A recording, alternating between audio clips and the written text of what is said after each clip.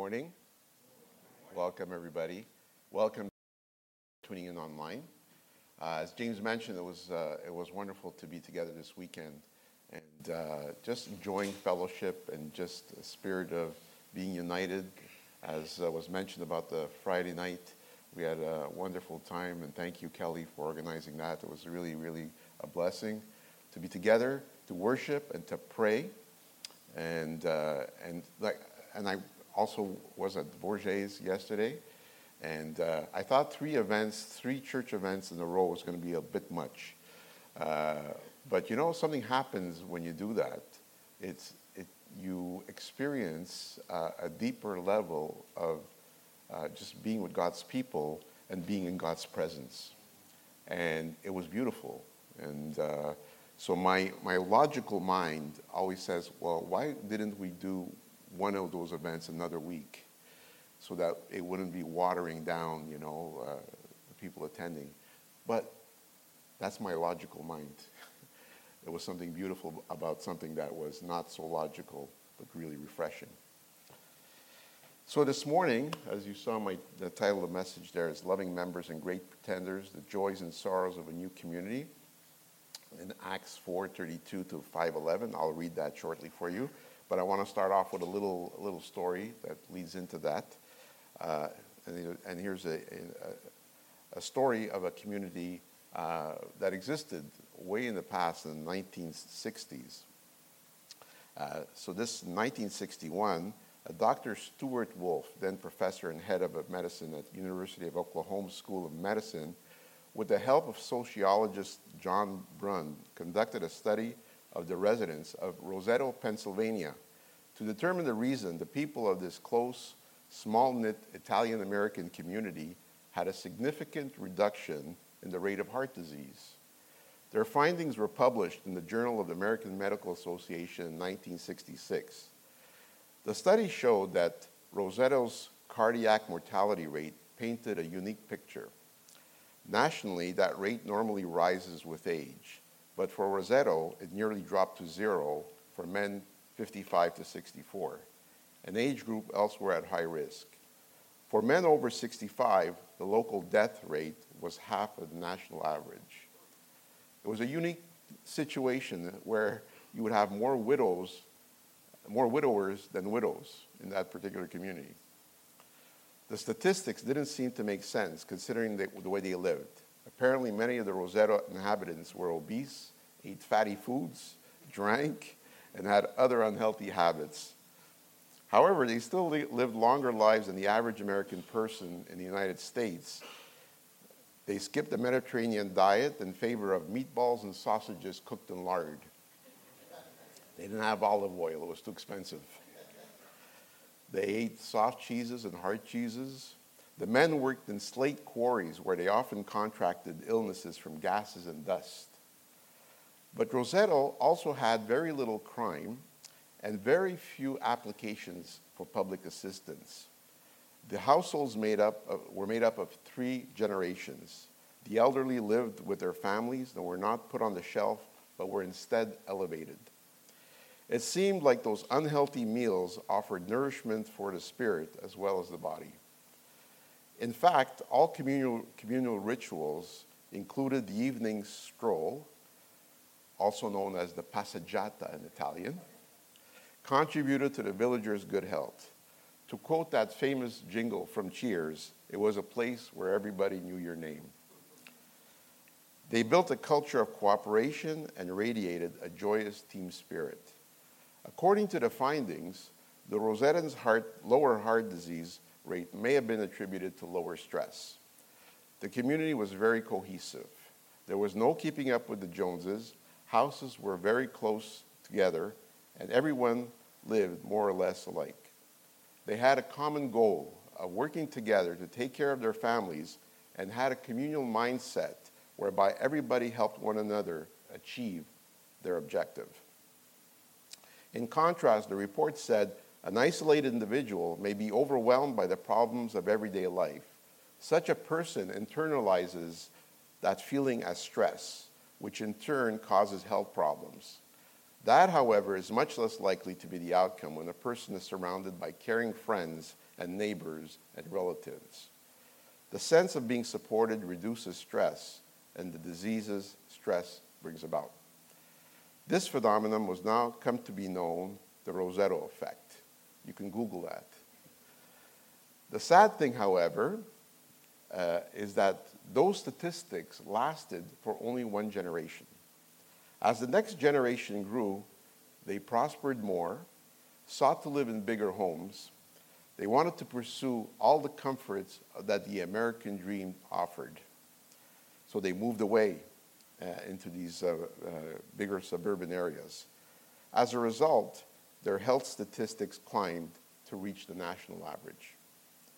In The Power of the Clan, an updated report on their studies expanding the time frame now to 50 years, from between 1935 and 1984, Wolf and Brun observed, what was learned seems to confirm an old but often forgotten conviction that mutual respect and cooperation contribute to the health and welfare of a community and its inhabitants, and that self-indulgence and a lack of concern for others exert opposite influences. This week, we are looking at a passage in Acts that will revisit the social cohesiveness that was flourishing in this new community of believers in Jerusalem. We'll call it the Jerusalem effect, which had a similar but a much more consequential purpose. We got our first glimpse of that in chapters 2:42 to 47, which our brother Louis preached on, that he covered a couple of weeks ago. There was a growing love affair amongst these new believers that was producing a spirit of radical generosity. It got to the point that many were inclined to sell their possessions so that there would be no needy person amongst them. In addition to enjoying the apostles' teaching and fellowship, they prayed and broke bread together. Signs and wonders continued to be manifested through them, and their numbers were growing day by day. Their faith was soaring, and their actions, along with the apostles' preaching, was powerfully testifying to the resurrection of Jesus Christ. But as the church expanded, adversity and persecution was also growing. As the Spirit of God was enabling and assisting his followers to accomplish his mandate to testify perseveringly of his salvation through his death and resurrection, so did the devil's schemes continue to play an active role to subvert God's redemptive plan. This time, the persecution would not come from outside the church, as we read in previous weeks, but it would come from inside the church. In the story of Ananias and Sapphira, we are introduced to the first incidents of sin in the church age and the first incidents of discipline that followed. So I will read now the text from chapter 4, verse 32 to 5:11. You could follow along with the slides here, or if you prefer, on your phones or Bibles. Now the full number of those who believed were of one heart and soul. And no one said that any of the things that belonged to him was his own, but they had everything in common. And with great power, the apostles were giving their testimony to the resurrection of the Lord Jesus, and great grace was upon them all. There was not a needy person among them, for as many as were owners of lands or houses sold them and brought the proceeds of what was sold and laid it at the apostles' feet, and it was distributed to each as had need. Thus Joseph, who was also called by the apostles Barnabas, which means son of encouragement, a Levite, a native of Cyprus, sold a field that belonged to him and brought the money and laid it at the apostles' feet. But a man named Ananias, with his wife Sapphira, sold a piece of property, and with his wife's knowledge, he kept back for himself some of the proceeds and brought only part of it and laid it at the apostles' feet. But Peter said, Ananias, why has Satan filled your heart to lie to the Holy Spirit and to keep back for yourself part of the proceeds of the land? While it remained unsold, did it not remain your own? And after it was sold, was it not at your disposal? Why is it that you have contrived this deed in your heart? You have not lied to man, but to God. When Ananias heard these words, he fell down and breathed his last. And great fear came upon all who heard it. The young men rose and wrapped him up and carried him out and buried him. After an interval of about 3 hours, his wife came in, not knowing what had happened. And Peter said to her, "Tell me whether you sold the land for so much." And she said, "Yes, for so much." But Peter said to her, "How is it that you have agreed together to test the Spirit of the Lord? Behold, the feet of those who have buried your husband are at the door, and they will carry you out." Immediately she fell down at his feet and breathed her last. When the young men came in and they found her dead, and they carried her out and buried her beside her husband. And great fear came upon the whole church and upon all who heard of these things. May the Lord bless the reading of his word. So today I will cover the following outline with the title of the message, Loving Members and Great Pretenders, the Joys and Sorrows of a New Community. And here's the outline, beginning with the characteristics of the early church. So we're looking at the loving members and their characteristics. They were unified, they were one heart and one soul, they were generous, they had everything in common, they were powerful, witnessing to the resurrection. And then the second part is the contrast, which is Ananias and Sapphira. We call them the great pretenders. And so sin is exposed, and then judgment follows, and we will look at the dangers of dishonesty. And that will be followed up by the conclusion. So, the first characteristic we see is that they were unified. Up to this point, and we've seen from the day of Pentecost, the Holy Spirit was moving with great force, and the church was expanding at an incredible pace. It was suggested that at this juncture, the church had reached about 20,000 people. So how do we get to that number? Well, when you think about the fact that there were 3,000 men that were saved in Acts 2:41, and then there were another 5,000 men that were saved in Acts 4, verse 4, that makes for 8,000 men. And the Bible only counts the population of men. So you have to consider the fact that they were wives and there were children, and so it estimated there were about 20,000 people. So when we're looking at this story, we're probably thinking it's a little church and Ananias and Sapphira are coming in, and no, this is a much broader situation we're looking at. This exponential growth was due to the fact that the apostles, who previously fled like chickens when Jesus was crucified, suddenly became powerful instruments in God's hand. The people saw how these same apostles spoke with authority about spiritual matters, even though they were common, uneducated men. They witnessed the healings and the miracles that further supported their powerful teaching. They were able to observe how the apostles became bold, even when they were being severely persecuted to the point of risking their lives. Many Christian apologists, like Josh McDowell, who wrote a book, Evidence That Deserves a Verdict, years ago, and Neil Senvey, who wrote a book called Why Believe? A Reasonable Approach to Christianity. This is a recent one, by the way. It was written in 2022 and was one of the finalists for Best Christian Book of the Year. Each of these writers write about the fact that to the extent that these disciples were transformed from what they were to what they had become as one of the solid reasons for believing in the resurrection story. There are many other reasons, but this is one of the solid reasons. This should be an encouragement for us today, whether we are skeptical to believe in the gospel, or struggling in our faith, or we're having doubts. We can gain much inspiration from what took place at that time. We see a strong spirit of unity was being established out of their deep-rooted conviction that Jesus was alive and that a greater way of life was possible by trusting in him.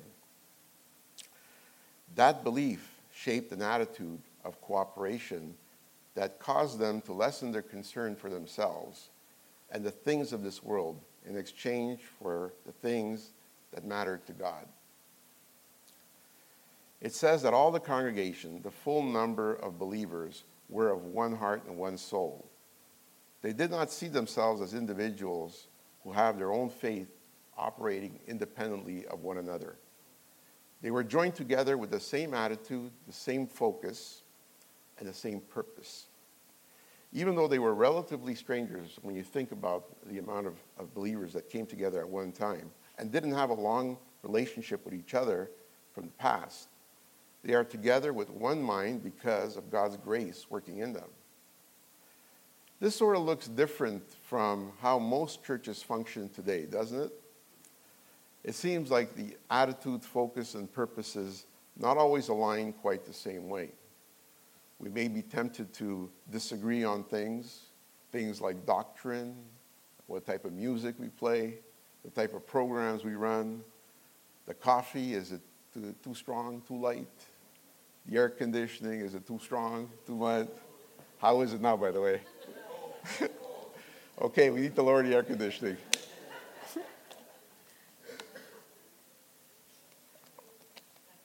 I put that in on purpose.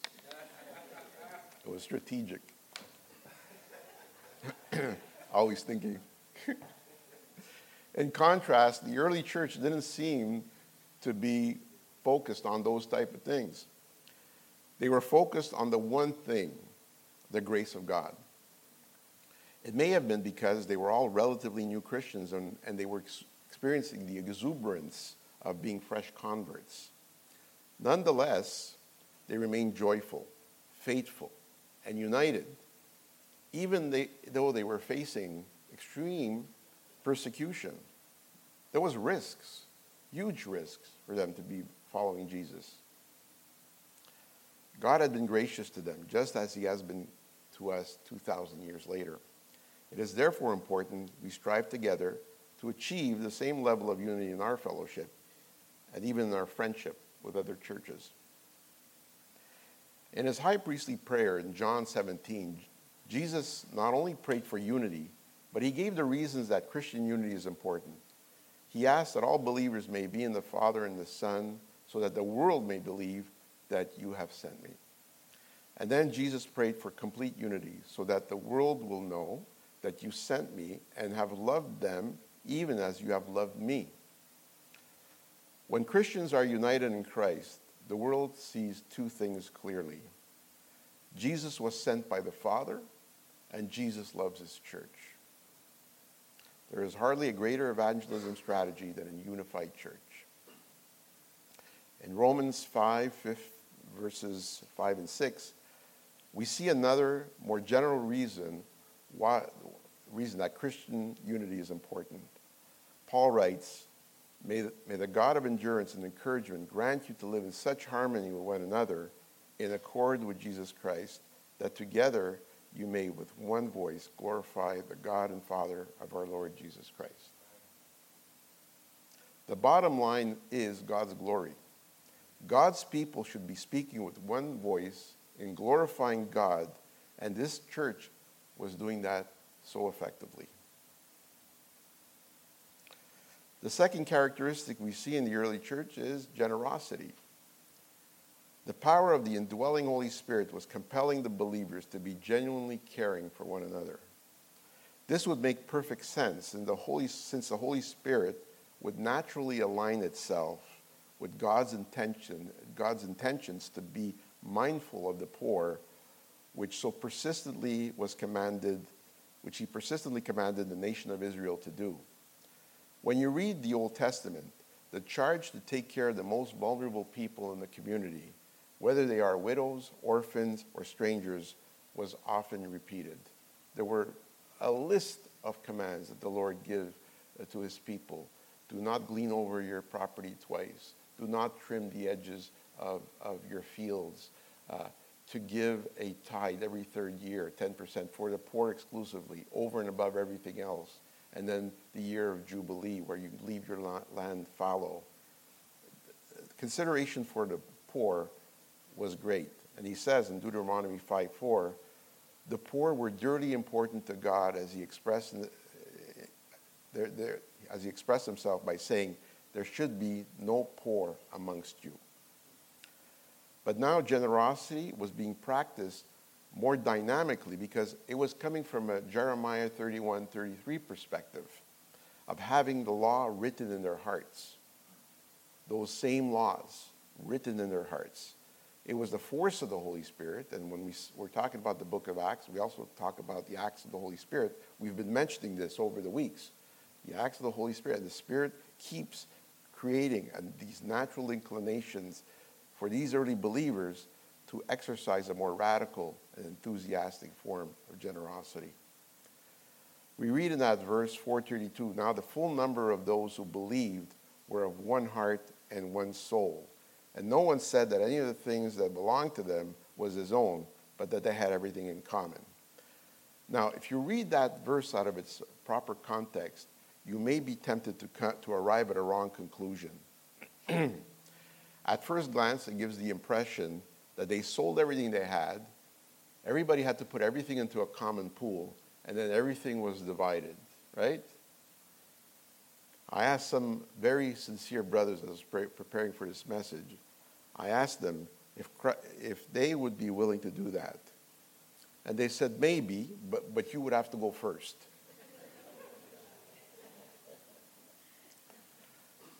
You may be relieved to know that this is not the case, as the verse in 5:4 helps clarify the fact that giving remains voluntary. Here, Peter is challenging Ananias about the selling of his property, and he said to him, while it remained unsold, did it not remain your own? And after it was sold, was it not at your disposal? So what Peter is saying here is that if your property and its profits were yours to do as you felt, why would you choose to lie and pretend you had given it all away?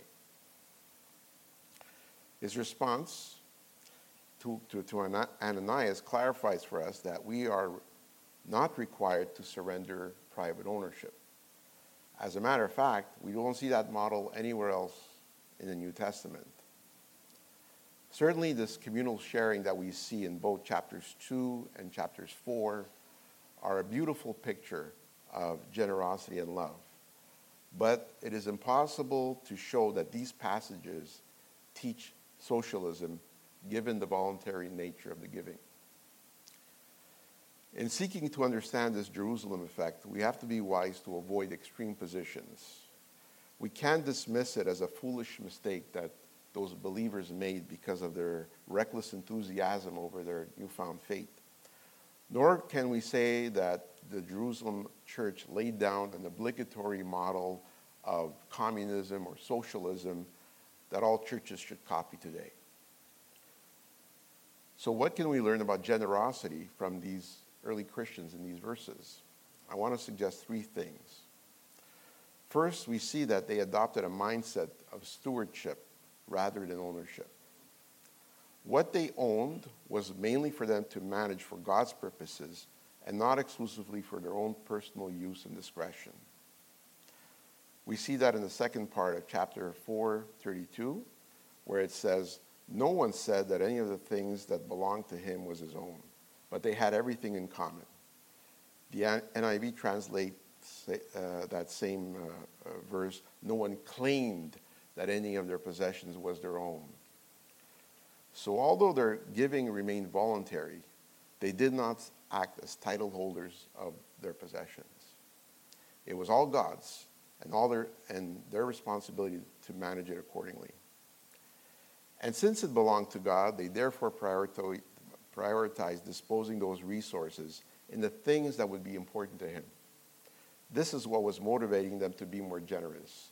They were willing to use whatever funds or property they had to help any of their brothers and sisters in need. So if we let that sink in for a while, we may be prompted to ask ourselves a very fundamental question about our own financial stewardship. It's a two-part question, actually. The first part is, do we really believe all we have belongs to God? Do we really believe that all we have belongs to God? And if I would survey this church, I probably would get a very resounding majority, right? The second part of this question is a little bit more difficult. And if so, are we managing what we have in such a way that truly honors that belief?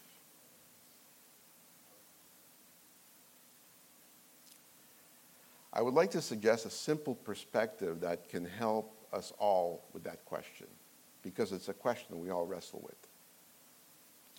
We should aim to balance generosity on one hand, and on the other hand, simplicity and contentment. And I'll do this with this hand, because it's us. Generosity, simplicity, and contentment. And the other thing would be avoid extravagance. Right? Do we need an extravagant house? Do we need an extravagant car? Do we need extravagant clothes? Do we need to go to extravagant restaurants? All those choices we make, we should always try to look at it through this lens and be able to live more simply and be content with what we have, and therefore express the kind of generosity that would allow those decisions for us to make.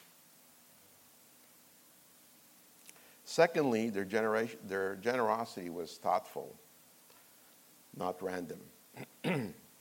Verse 33 says that God's grace was so powerfully at work in them, that there was no needy persons among them. They made sure that there was a fair and equitable distribution to meet every genuine need.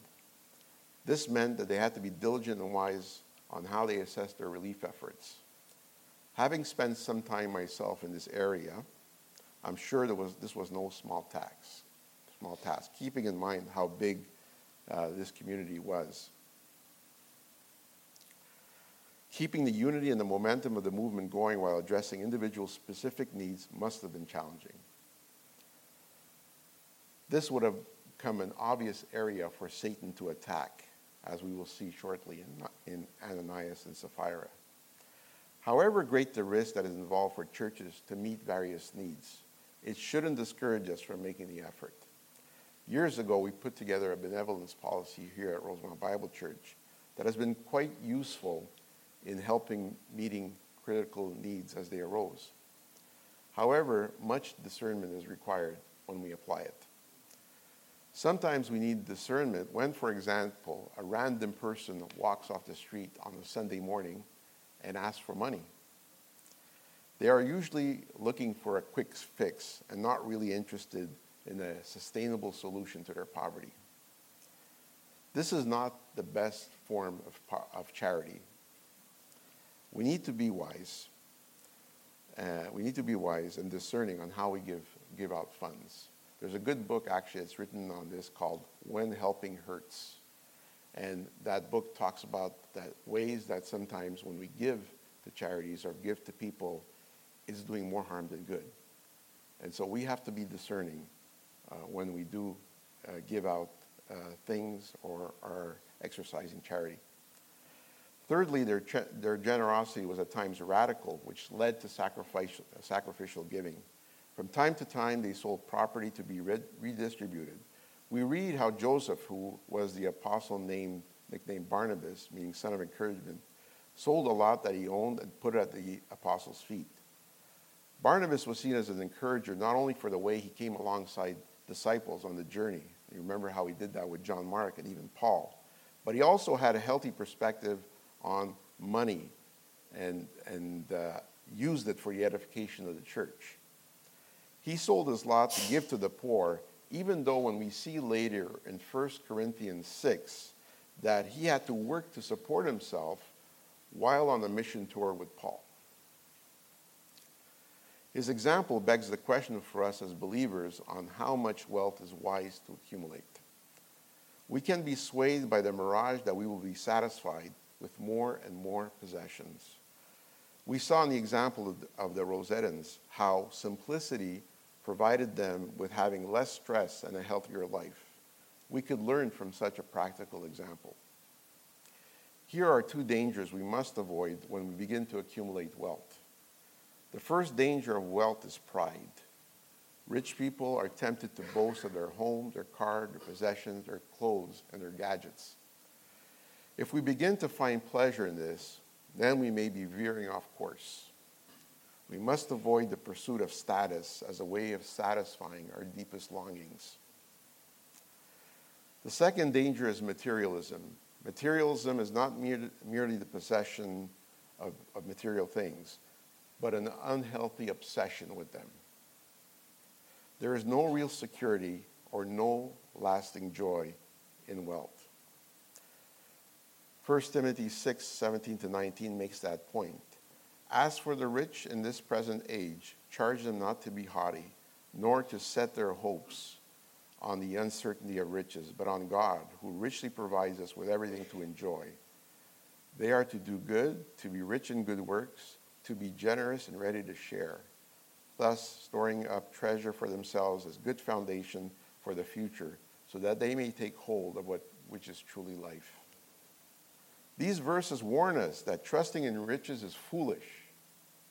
We can, in essence, substitute the good things God wants to bless us with in exchange for the delusion that we'll find that through material possessions. John Stott quotes in his book, Issues Facing Christians Today, trust in wealth is not only foolish, it is unworthy of human beings, since our trust should be not in a thing, but in the person.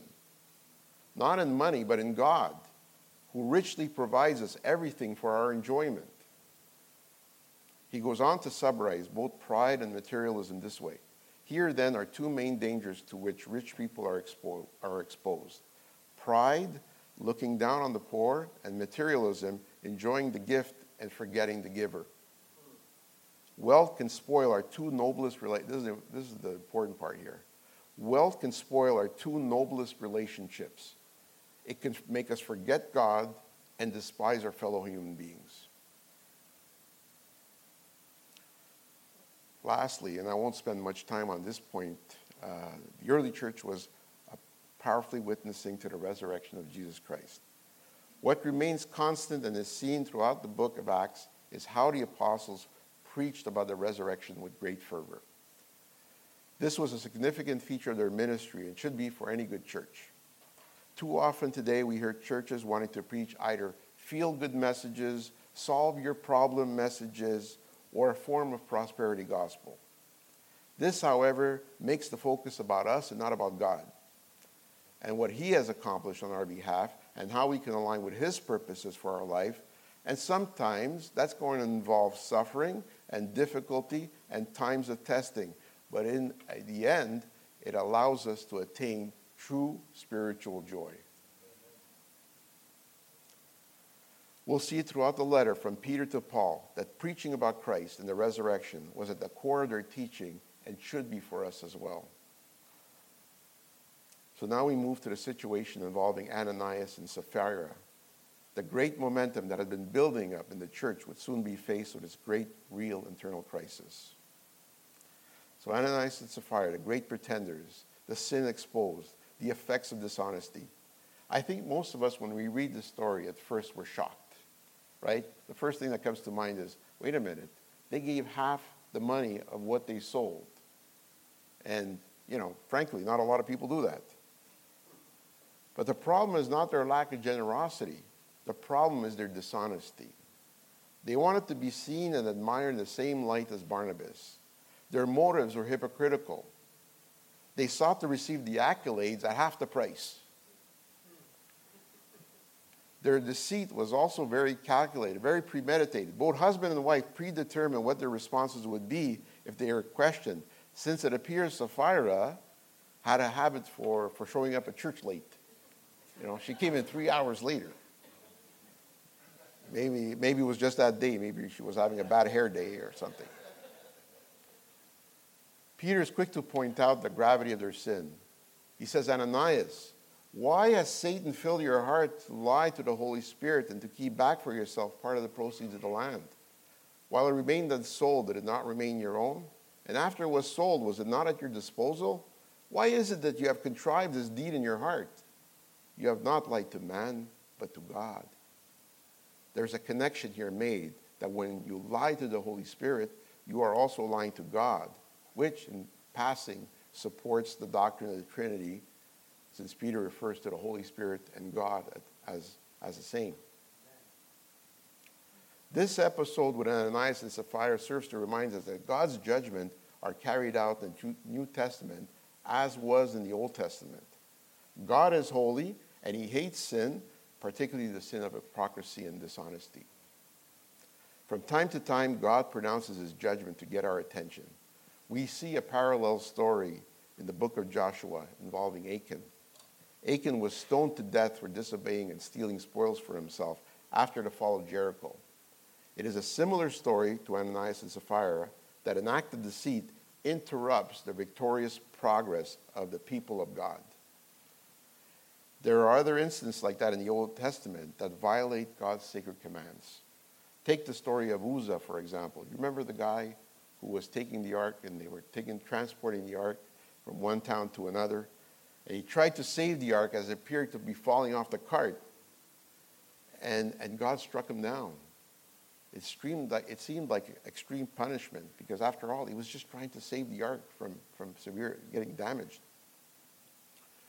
But you see, Uzzah was a Kohathite, which was part of the Levi tribe, whose sole purpose was to take care of the vessels and objects in the sanctuary. That was their only job. Take care of the ark, take care of the lampstand, take care of the showbread. And you just take care of that and bring it. They had a whole team to do this. But yet they put the ark on an ox cart, right? And touched it when they were clearly commanded that no one should ever touch the ark. His conduct was deemed irresponsible by God, and he struck him down. In all these cases, God's commands were violated and judgment followed. He does this from time to time to remind us of his holiness and that our sins are serious and they will be judged. Fortunate for us, he is slow to anger and abounding in steadfast love, since he overlooks probably 99.9% of our iniquity, right? What we also learn from Ananias and Sapphira are the dangers of dishonesty. The Bible draws a clear connection between honesty and well-being. In 1 Peter 3:12, it says, "Whoever desires to love life and see good days, let him keep his tongue from evil and his lips from speaking deceit." If you want to love life and see good days, you are required to be honest. A false identity leads to alienation from friends and loved ones. Eventually, a life of falsehood can even alienate you from yourself. Dishonesty is also unproductive. I read a book a few years ago called The Speed of Trust. The big idea was that teams function better and more quickly when there is a high level of trust. When the opposite is true, everything slows down and becomes more dysfunctional. It may be tempting to be dishonest, to speed things up, but in the long run, it has the exact opposite effect. You sometimes hear people say they'd rather ask for forgiveness than permission. But unfortunately, that's not a good long-term strategy. You end up winning the battle but losing the war, since over time, trust is lost, and it may take a long time, if ever, to rebuild it. I remember years ago, I was in high school, we had a celebrity talk show host. This is going to date me a little bit, but we had a celebrity talk show host visit. His name was Ted Teven. Anybody remember Ted Teven? That's not bad, actually. There's 9 of us. But Ted, he was a very colorful guy, and he always had this phrase that he would use often. When somebody was going on too long or was speaking in circles or was contradicting himself, he would say, wait a minute, you said this, then you said that, then you said this, you're gone. And he would just take a machine gun and shoot it. You'd hear the sound of a machine gun going. So during the question time at school, one of the kids asked him if he ever lied on the air. And he was quick to say no. And the reason he said no is because that the problem with lying is that eventually you forget a lie. And eventually catches up with you. And as a result, you lose your credibility. That stuck with me as a 10-year-old. I remember that. I said, wow, that's a significant statement. I didn't then ask my question, how many people do you think you killed with your machine gun? Ananias and Sapphira had lost credibility because they lied to God. Their generosity was a pretense to bolster their image rather than to glorify God, and God wouldn't have it. Honesty, on the other hand, is sure to deliver positive effects, since God himself never lies and is the source of truth. Numbers 23:19 makes the point that it is impossible for God to lie. If therefore we are created in the image of God, brothers and sisters, we are called to Christ likeness, then it makes sense to pursue truthfulness in all areas of our life. It's good for us, it's good for our relationships, and it's good for the sake and the glory of God. In conclusion, the story of Ananias and Sapphira is a reminder to us that today that God sees the heart and that he hates sin and that he is concerned for the purity of his church. As Jesus told the compromising church in Thyatira, Revelations 2:23, all the churches will know that I am he who searches hearts and minds, and I will repay each of you according to your deeds. A reminder, our sins are hidden on earth, but they're open spectacles in heaven. Let us instead pursue the attitude of those in the early church who looked upon each other with grace, carried each other's burdens, and held on to their possessions loosely, so that they would not be cut off from the giver of all the good and perfect gifts that come from above. I have one last slide. Keith, if you can roll down this one. As we debriefed about what I was going to share this week, one of the brothers said, it made me think of that Psalm 139 that talks about God searching our hearts. I would like for us to all read it, because it's, as we pondered today, what we learned through the scriptures, it'll good for us to be refreshed in our hearts and to have God work in our hearts in areas that would allow us to work in these areas, and for the sake of having unity in our church and for the sake of giving glory to God. Let's read this together. O Lord, search me and know me. You know when I sit down and when I rise up. You discern my thoughts from afar. You searched out my path and my lying down, and are acquainted with all my ways. Even before a word is on my tongue, behold, O Lord, you know it altogether. Search me, O God, and know my heart. Try me and know my thoughts, and see if there are any grievous way in me, and lead me in the way everlasting. Let's pray. Father, we know our hearts are deceptive, and we need the help of your Spirit. Help us when we are tempted to choose deceit or any other way that violates your sacred commands, that alienates us from you and our brothers and sisters. Teach us to be walking in a manner worthy of the calling in which we've been called, to act humbly and with patience, bearing with one another in love, eager to maintain the unity of the Spirit in the bond of peace. Help us also to be good stewards of your resources. We are so blessed in this country of abundance, so there's an extra responsibility on us to be good managers of the many things you've blessed us with. And this we ask in Jesus' name, amen.